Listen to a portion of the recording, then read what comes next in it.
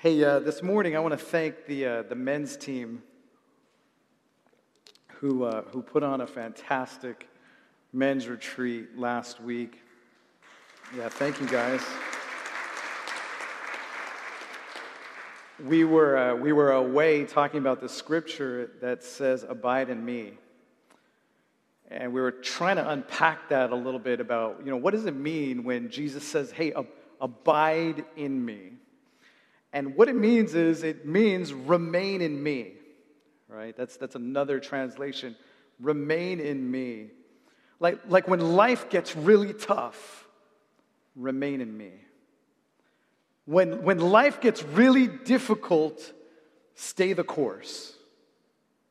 When life is going great and not so great, Jesus says, stay connected to me. Because at the end of the day, your life and your death actually depend on it. He says, the branch that doesn't remain in me, it dries up and it withers and it dies. But the person who stays in me, or the person who remains in me, or the person who abides in me is somebody who is going to be life-giving. So if you are empty this morning, and if you find that your inner man is dry, or rotting out, or dying, or dead, then I want to ask you, what is your connection like with Jesus? And maybe more importantly, what does your journey with Jesus really look like? I mean, is your journey with Jesus this exciting journey? Or is it a stagnant journey? I mean, is it a journey that has lost its way? Or is it a journey that is so focused and determined because it's rooted in Scripture and has every intention of being kingdom-minded in all of what you do? This morning, I'm excited to finally start this new series called Jesus, Friend of Sinners, as we dive into the book of Luke. And today I'm hoping to help deal with some questions that I know some people here are asking, and some questions that are becoming prevalent in our culture today. And so this morning I need you to pay really, really close attention, because some of this information is tricky even for me. So if you have your Bibles, would you turn with me to Luke chapter 1, and we'll look on from verses 1 to 4. Luke chapter 1, 1 to 4.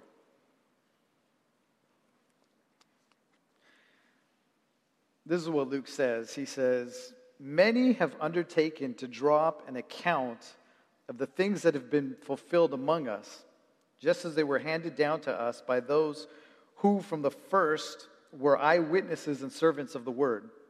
With this in mind, since I myself have carefully investigated everything from the beginning, I too decided to write an orderly account for you, most excellent Theophilus, so that you may know the certainty of the things that you have been taught." All right, let's just stop right there for a second, because I have a question for you. Why do you choose to believe in the Bible? Okay, I'll help you answer some of these questions, okay? So, some of you might say, because I was raised that way, right? I came to church and I grew up in the church, and this is what we believed, and so I believe in the Bible. Some of you might say, because of what my family experienced, and my family says that, hey, you got to stand on what the Bible says, because everything in the Bible is true, and because mom and dad say that, you just believe it and we move on. Some of you believe in the Bible because you tried it and it worked. But how do you know that you can trust the words in the book? There's this ongoing problem in our culture today, because professors and teachers all around, they're telling students, listen, you can't trust that book. And here is Luke, and he's telling us that there were a lot of people who tried to summarize and write documents regarding the works of Jesus. And so Luke does his own research. The first thing you need to know about Luke is that Luke is no ordinary man. He's a very well-educated person. In fact, he's a doctor at the time who is meticulous with the research that he does.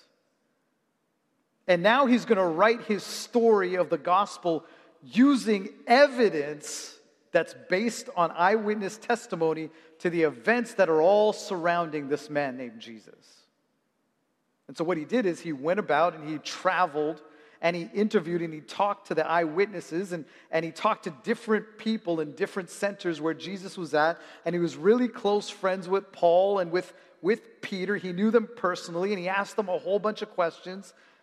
And he read all of these early church documents, and then he decided to write down an orderly account of the things that happened in order for this person who's named Theophilus, for him to be sure about all these things that we're saying about Jesus. So who is Theophilus? Most people aren't really sure. But in those days, publishing was really labor-intensive, and there's no printing presses at the time. And so manuscripts had to be copied a few at a time by scribes, and copies were really, really expensive. And there are some people who believe that Theophilus was this rich person who was helping to pay for the publication of Luke's gospel. And now Luke is dedicating his gospel, or this book, to this person named Theophilus, who's also a young Christ follower who needed to be assured about the truth of who this Jesus is. And now Dr. Luke sets out on this quest to present his account of the life of Jesus with absolute accuracy by looking for evidence in those who are the eyewitnesses to all the things that happened in the life of Jesus. In other words, the things that Luke is about to unpack for us are accomplishments that Jesus made in order to fulfill scripture that was given centuries before, now coming together in this crisp focus in the birth and the life and the death and the resurrection and the ascension of Jesus Christ. How many of you guys enjoy watching crime show TV or courtroom drama, CSI? One person. For those of you who enjoy that type of TV, you know that the most important thing in that crime, on that crime scene or in the courtroom is evidence. The most important thing that CSI needs to capture accurately is the evidence. And that's what Luke sets out to do. He sets out to present accurate evidence of the events that are surrounding the life of Jesus. Because at the end of the day, Luke is trying to say, look, I'm writing these things with eyewitness account, having talked to all of those eyewitnesses so that you don't need to think that this is just some fairy tale. So that you don't need to think that this is just some legend that some people just made up. Have you ever wondered if you're believing in a fairy tale? Have you ever wondered if you can really trust the scriptures? You ever wonder if you can trust the validity of scripture? These are growing statements in our culture today. And I'm sure you have friends or teachers or professors who say things like, hey, listen, we can't trust the scriptures because it's so old. Right? You ever hear that argument before? I mean, you can't trust scripture because how do we know that some monks or some scribes, how do we know that they didn't change what was written? That's an ongoing thing that's becoming part of our culture today. I mean, how can we trust in the accuracy of what was written if it's as old as it claimed to be? There must have been some changes along the way. Anyone here ever hear some of these arguments before? Recently, I had some conversations with some people in this room about this, and it's becoming a part of our culture. Anyone ever think of these arguments before? I mean, how can we really trust? Right? Yeah, there's a couple of you. Do you remember when you were a kid playing that game, Broken Telephone? Where one person whispers a sentence to the next person, and they whisper that to the next person, and the next person, and the next person. And finally, the last person, he says out loud what he thinks he heard. And it's always a mess, right? I'm a person who uses Siri to do all of my texting, and that has gotten me into so much trouble, okay? I'll say something like, hey, Siri, text Tim. Tim, I'm running a little late. And Siri will say, would you like me to send the text? And I'll say, yes, send it. Later on, I'll get a message from Tim that says, what on earth are you talking about? And I'll read the text that I sent, and it'll say, Tim, the pancake is on the floor. Right? It's a problem in transmission. If you've ever been confronted with the notion that we can't trust the Scripture, or that Scripture has been altered in a way that it can't be trusted, or that scribes and monks must have changed the original manuscripts, or we can't trust the transmission from one generation to generation, then the first question that you need to ask is this: who told you that? Who told you that we can't trust the Scriptures?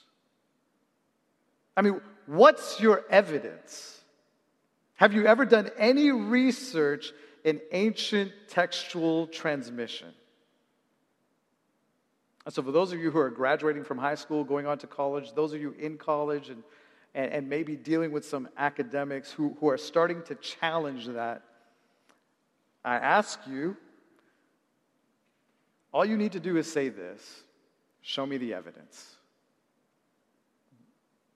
What's the evidence? They might have heard someone say something, or they may have heard someone's rationale and reasoning and then made up some false assumptions. And I'll tell you, there's a lot of people who say, you can't trust the Scriptures. All of these people have done little or no research on the subject. And if you're here this morning, and maybe a friend or a colleague or a professor has convinced you that maybe people altered the original manuscripts, then I want to tell you what that means. It means that these monks or these scribes who wanted to change the Bible would have had to have this really well thought out manuscript conspiracy, where they would have to change every manuscript copy that was printed and have it returned before anyone realized that it was changed. And if there's only one or two or three copies, I mean, maybe that's possible for some scribes to get together and figure out how to do that. But I want to put this into perspective for you. Julius Caesar, he has some ancient writings, and this is how we know about his wars. There are 10 manuscript copies that were found. We don't have the original, but we have 10 manuscript copies. The writings of Homer, we have less than 10 manuscripts. Plato's writings, we do not have the original writings of Plato, but again, we have these copies of what Plato wrote, and we have 7 copies of what Plato wrote. Now, when it comes to the New Testament, anyone want to guess how many copies we have? Anyone? Take a wild guess. We have 6. We have 6,000 manuscripts or portions of manuscripts to compare and determine what the original author wrote. Yeah, that's amazing. Anyone know when Plato was writing? I'll just tell you. He was writing in the year 427 BC. 427 years before Christ. Do you know when the earliest copy of Plato was found? It wasn't 100 years before Christ. It wasn't during the birth of Christ. It wasn't during his death. It wasn't even 100 years after Christ. The earliest copy we have is 900 years after the death of Jesus. But it's funny that you never hear, well, you can't trust Plato. And how do you know that a monk didn't change what Plato was writing? You never heard that. I bet you've never heard that before. When it comes to Julius Caesar's writings, the earliest copy we have is 1,000 years after the original. But no one is tearing down the walls in college talking about the validity of Caesar. And when it comes to Aristotle, did you know that the earliest copy that we have comes 1,400 years after the original? But when it comes to the New Testament, we can put our hands on copies that were written only decades after the originals.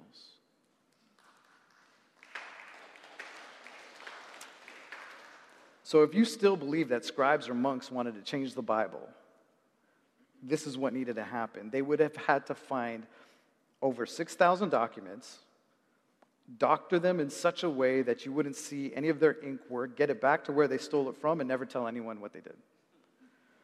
And here's another problem. Jesus, he says, go into all the world and preach the good news.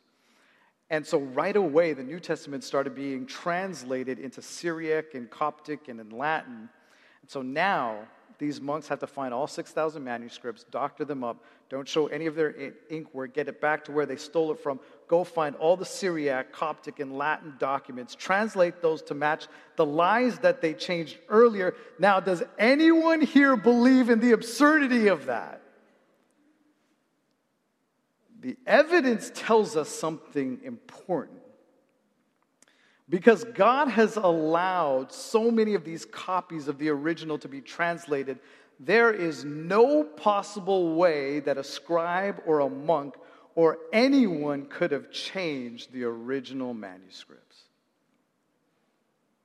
And some of you might be here today thinking, but Pastor, my professor and my teacher and some of my friends, man, they're talking about these errors that are in the Bible. Did you know that there's some transmission problems with the Bible? And what I want to do is better show you on a slide rather than kind of explain this. It's going to be explained better on a slide when people talk about the mistakes that were found in the Bible. Let's say that you're looking for the original manuscript and you realize that you're never going to find it, but you find 4 different copies of the original. And so in the first copy, you see an error that looks like that. And then in copy 2, you see another error that looks like that. And then you get copy 3, and copy 3 looks like that. And then copy 4, you find copy 4, and copy 4 looks just like that. Then here's the question. If you look at all 4 copies, are you able to reconstruct what the original is? Well, yes. Not only that, you can reconstruct what the original says beyond a shadow of a doubt. We can figure out what the original said, and the New Testament has far fewer variations than in this example here. Did you know that there are experts who are not believers who would never deny the accuracy and the authenticity of the transmission of our scriptures? I have this quote from this man named Frederick Kenyon, who is a scholar of ancient texts and who's also, I believe, an unbeliever. This is what he says. The Christian can take the Bible in their hand without fear or hesitation that he holds in it the true word of God without essential loss from generation to generation. An unbeliever saying this. Time magazine wrote an article a number of years ago that was called, How True is the Bible? And this wasn't a work by a number of believers. The article looked at all of the arguments that were trying to discredit our scripture. And in their article, they concluded this. They said that after more than 2 centuries of facing the heaviest scientific guns, the Bible has survived and is better for the siege. Man, when you start looking at the facts, When you start looking at the research and when you start looking at the evidence, you can't help but come to this realization that the book that we believe in is no ordinary book. And even unbelieving scholars have come to the same conclusion. 2 Timothy chapter 3:16, it says this: all scripture is God-breathed and is useful for teaching and rebuking and correcting and training in all righteousness. All scripture is God-breathed. Maybe we ought to stop looking at the book as though it's just another book. We don't believe that the book is some ordinary book, but we believe beyond a shadow of a doubt that this book is God-breathed. And so doesn't it make sense that our God would have ordained that the text of our Bible would have been preserved with greater care and greater intensity and greater integrity than any other book known to man? And so at the end of the day, God has proven time and time again that his book is historically accurate. He has proven time and time again the book has survived the test of time. And the book has withstood every argument against it. It has gone through the fire and it has come out stronger because the book is no ordinary book. So why then do so many of us treat it like it's an ordinary book? Why do so many of us fail to read this book? Why do so many of us fail to dive into this book? Hey, this morning I'm going to ask Tim to come forward as we begin to close.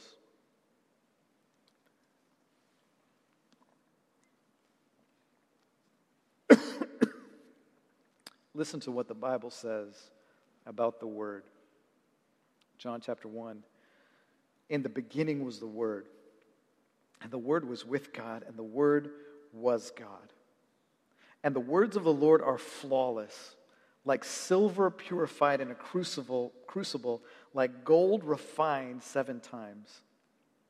In Ephesians it says, take the helmet of salvation and the sword of the Spirit, which is the Word of God. Consequently, faith comes from hearing the message, and the message is heard through the word about Christ. And Jesus answered, it is written, man shall not live on bread alone, but on every word that comes from the mouth of God. And the Spirit gives life, and the flesh counts for nothing. The words I have spoken to you, they are full of the Spirit of life. For the Word of God is alive. The Word of God is alive and active, and it is sharper than any two-edged sword. It penetrates even to dividing soul and spirit and joints and marrow. It judges the thoughts and attitudes of the heart. The Word of the Lord endures forever.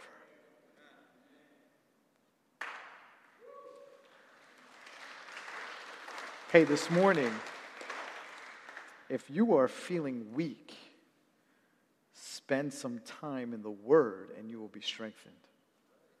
If you are feeling lost, spend some time in the Word and you will get direction. If you're feeling like you're dying and that you're dry, spend some time in the Word and you will have life. If you are looking for God's will for your life, spend some time in the Word and He will reveal His will for you. If you are hungry for more of God, then spend some more time in the Word and He will nourish your soul. If you are looking for discernment, spend some time in the Word and He will give you understanding. If you find yourself that you're in a place where you're always tempted, then spend some time in the Word and He will help you to overcome. And if you are anxious or depressed or overwhelmed, spend some time in the Word because it is full of God's promises. Man, I'm here to remind you this morning that God's word is alive. And God's word is powerful. And God's word is sharper than any two-edged sword. The word has power to build you up. It has power to help you face your temptations. It contains answers to help you deal with all of the things that are going on in your life today. I'll close with this story. Towards the end of the 19th century, a young woman of a slave-owning family purchased a slave girl in the market in northern Madagascar. And in the days that followed, the slave girl relieved herself, or relieved her loneliness by reading the only book that she had, which was the New Testament. And her owner was so impressed that the girl could read because she couldn't read herself. And so the slave girl taught her owner to read, and the textbook that she used was the New Testament. And others were soon invited to the reading, and before long, a small crowd of seekers gathered around this slave girl, and a church was born. And they say that this church is still alive today with many church plants that were coming from this group. This is all from the power of Scripture. The power of Scripture can change hearts. And the power of Scripture can change minds. And the power of Scripture can transform people, and it can bring people together. With your eyes closed and your heads bowed this morning, I hope that I've given you some reasons to fall in love with Scripture again. I hope that you have a renewed appreciation for the value of Scriptures that you hold in your hand. And the challenge before you today is simple. How is your personal time with the Word? I mean, are you going deep in this Word? Are you diving into the Word, or are you just expecting somebody else to do it for you? I mean, I hope that you are encouraged this morning to renew a commitment in your life to spend some time with the Scriptures. And God has preserved this so carefully just for you. He has things that He wants to reveal to you, and it's found in His Word. Some of you are looking for peace, and I'm telling you it's in His Word. Some of you are dealing with some issues and not sure how to navigate through that. I'm telling you it's in His Word. So how much time will you set to spend with the Scriptures? When does that time need to be? So right now, I'm going to ask that you would commit to something with God. Would you commit a time with God where you'll spend diving into His Word and learning from Him and growing in Him and abiding in Him? I believe the Lord is calling you to make that commitment this morning.